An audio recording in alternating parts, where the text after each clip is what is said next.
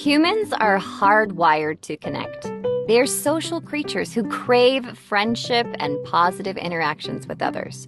As much as we yearn for these interactions, however, many of us struggle to be good at building relationships.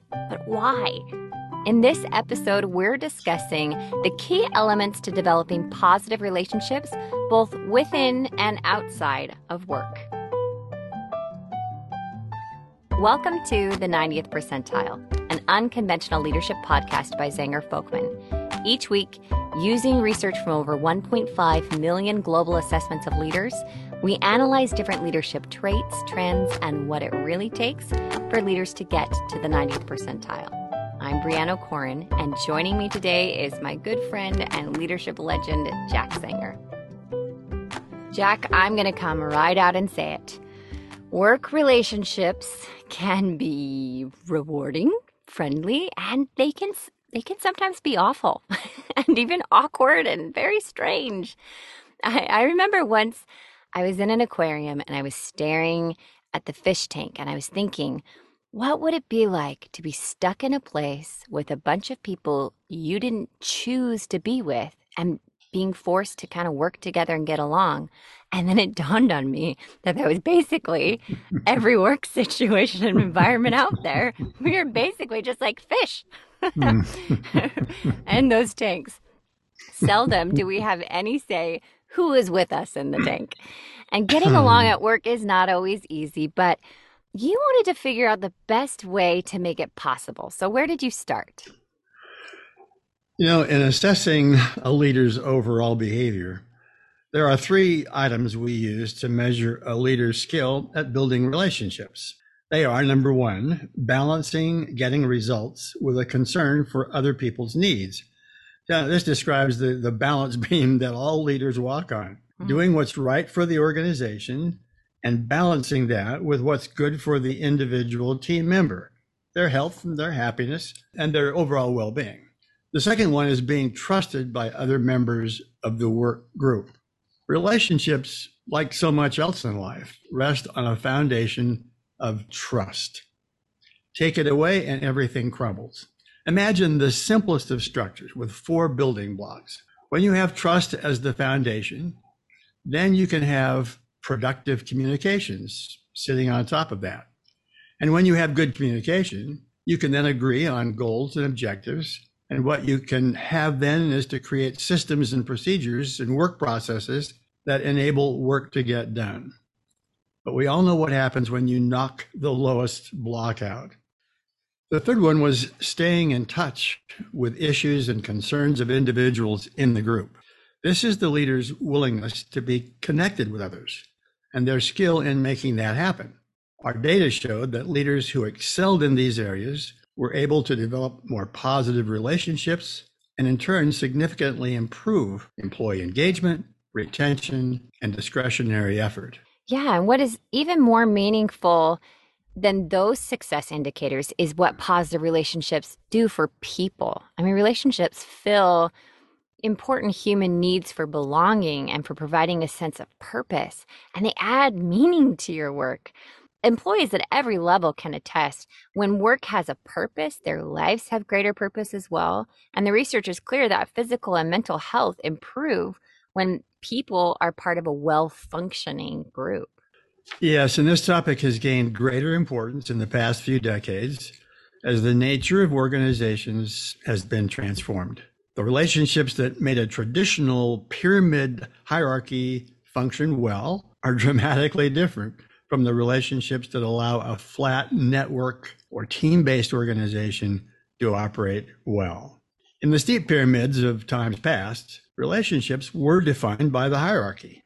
The hierarchy denoted power and influence and someone's importance in the organization. These relationships succeeded when people knew and functioned in a contented way within their appropriate roles.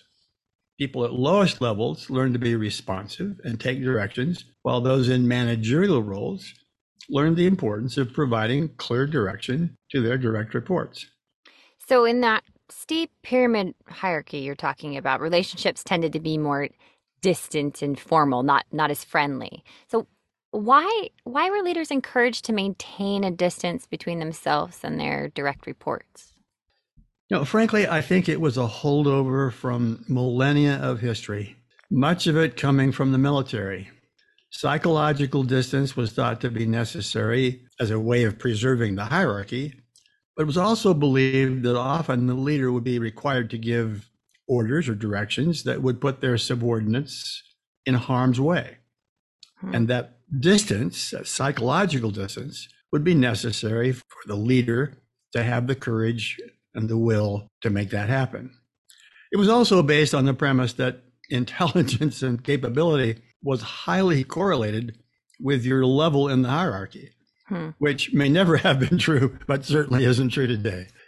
In the organizations of today, with their greater emphasis on teams and networks, along with better information dissemination, the nature of relationships has changed. It is now important to develop relationships that elicit cooperation instead of people merely taking direction. Individuals are increasingly encouraged to take initiative and to act more independently. At Zenger Folkman, we frequently do studies to determine what are the related behaviors that can help build a strength in a specific area.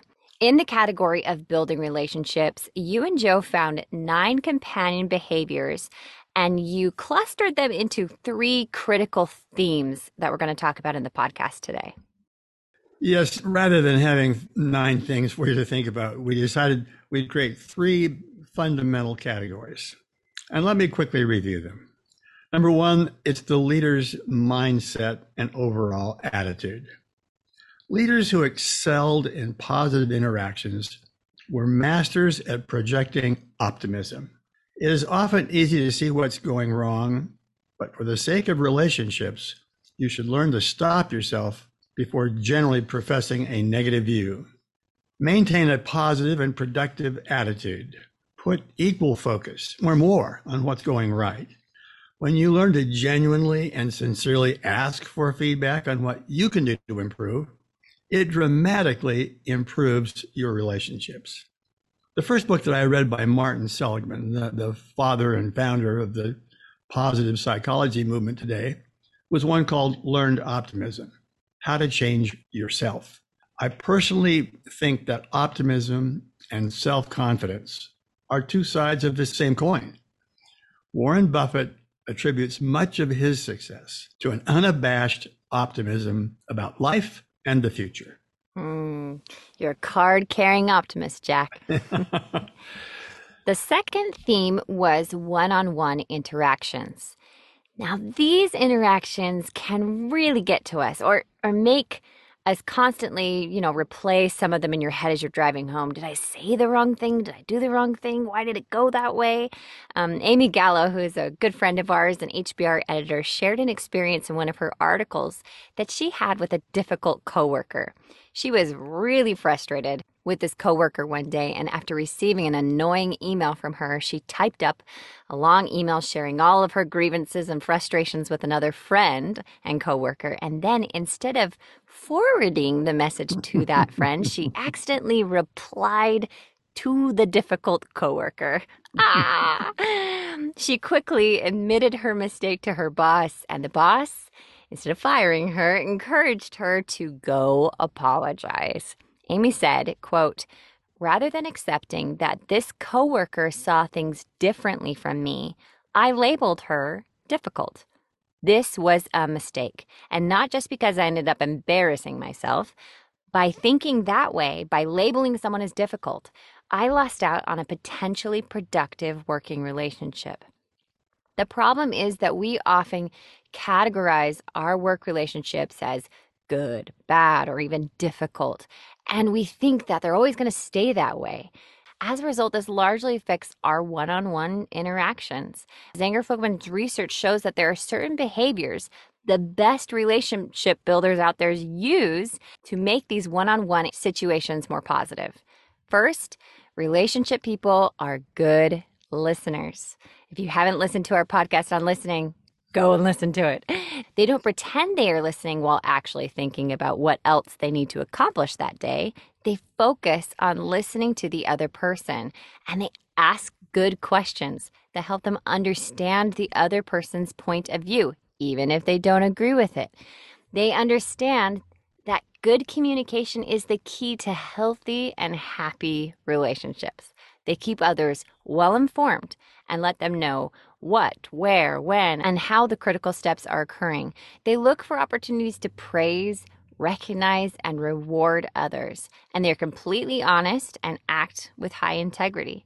They care about the success of others and strive to assist others on their team by identifying skills or areas of knowledge that will provide genuine help. Now, I know that probably seemed like a lot of things on that list. Wow, that seems like the perfect person. I want to be friends with them. But these behaviors are something that we can all strive for, even just a few of them. Yes, and the third theme that we found was creating teams and networks. Leaders who value relationships don't try to work alone. They look proactively for ways to increase collaboration and teamwork. They're able to resolve conflicts, and they seek better ways to cooperate. They practice inclusiveness and show that they value diversity by appreciating the differences between themselves and others.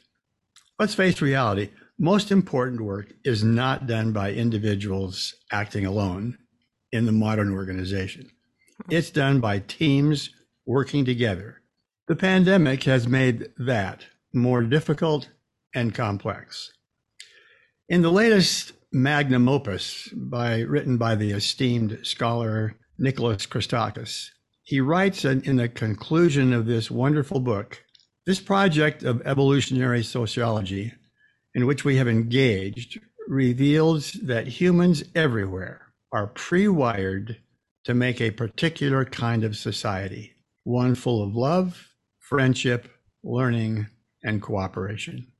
Oh, I love that quote. That's fantastic. Working on a great team is such a fulfilling experience for people, and sometimes it can be hard to find or even create. Rob Cross, who's a professor and done a lot of research on relationship building, said, many of us strive for a meaningful job, an impressive title, a sizable salary at the ideal company. In doing so, we drastically undervalue the importance of relationships, even though extensive research shows that it's people, not the perfect job, that lead to fulfillment.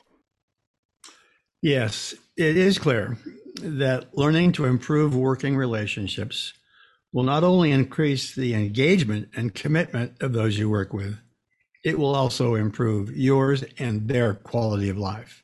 As Albert Einstein said, I fear the day technology will surpass our human interaction. End quote. People truly need other people. Improving your relationships with others creates the best possible way to work and to live.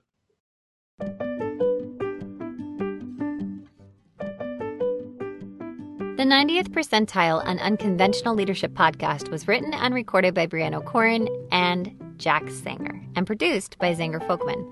If you're interested in learning more about Zenger Folkman's award-winning 360-degree assessments, leadership and coaching offerings, or would like to attend our monthly leadership webinar series hosted by Jack Sanger and Joe Folkman, visit our website at zengerfolkman.com. If you like our podcast, please subscribe on Apple Podcasts, Spotify, or Stitcher, or wherever you listen to podcasts, and be sure to leave us a nice review. All resources and links to the research referenced in this episode can be found in the episode details or on our podcast page on zengerfolkman.com.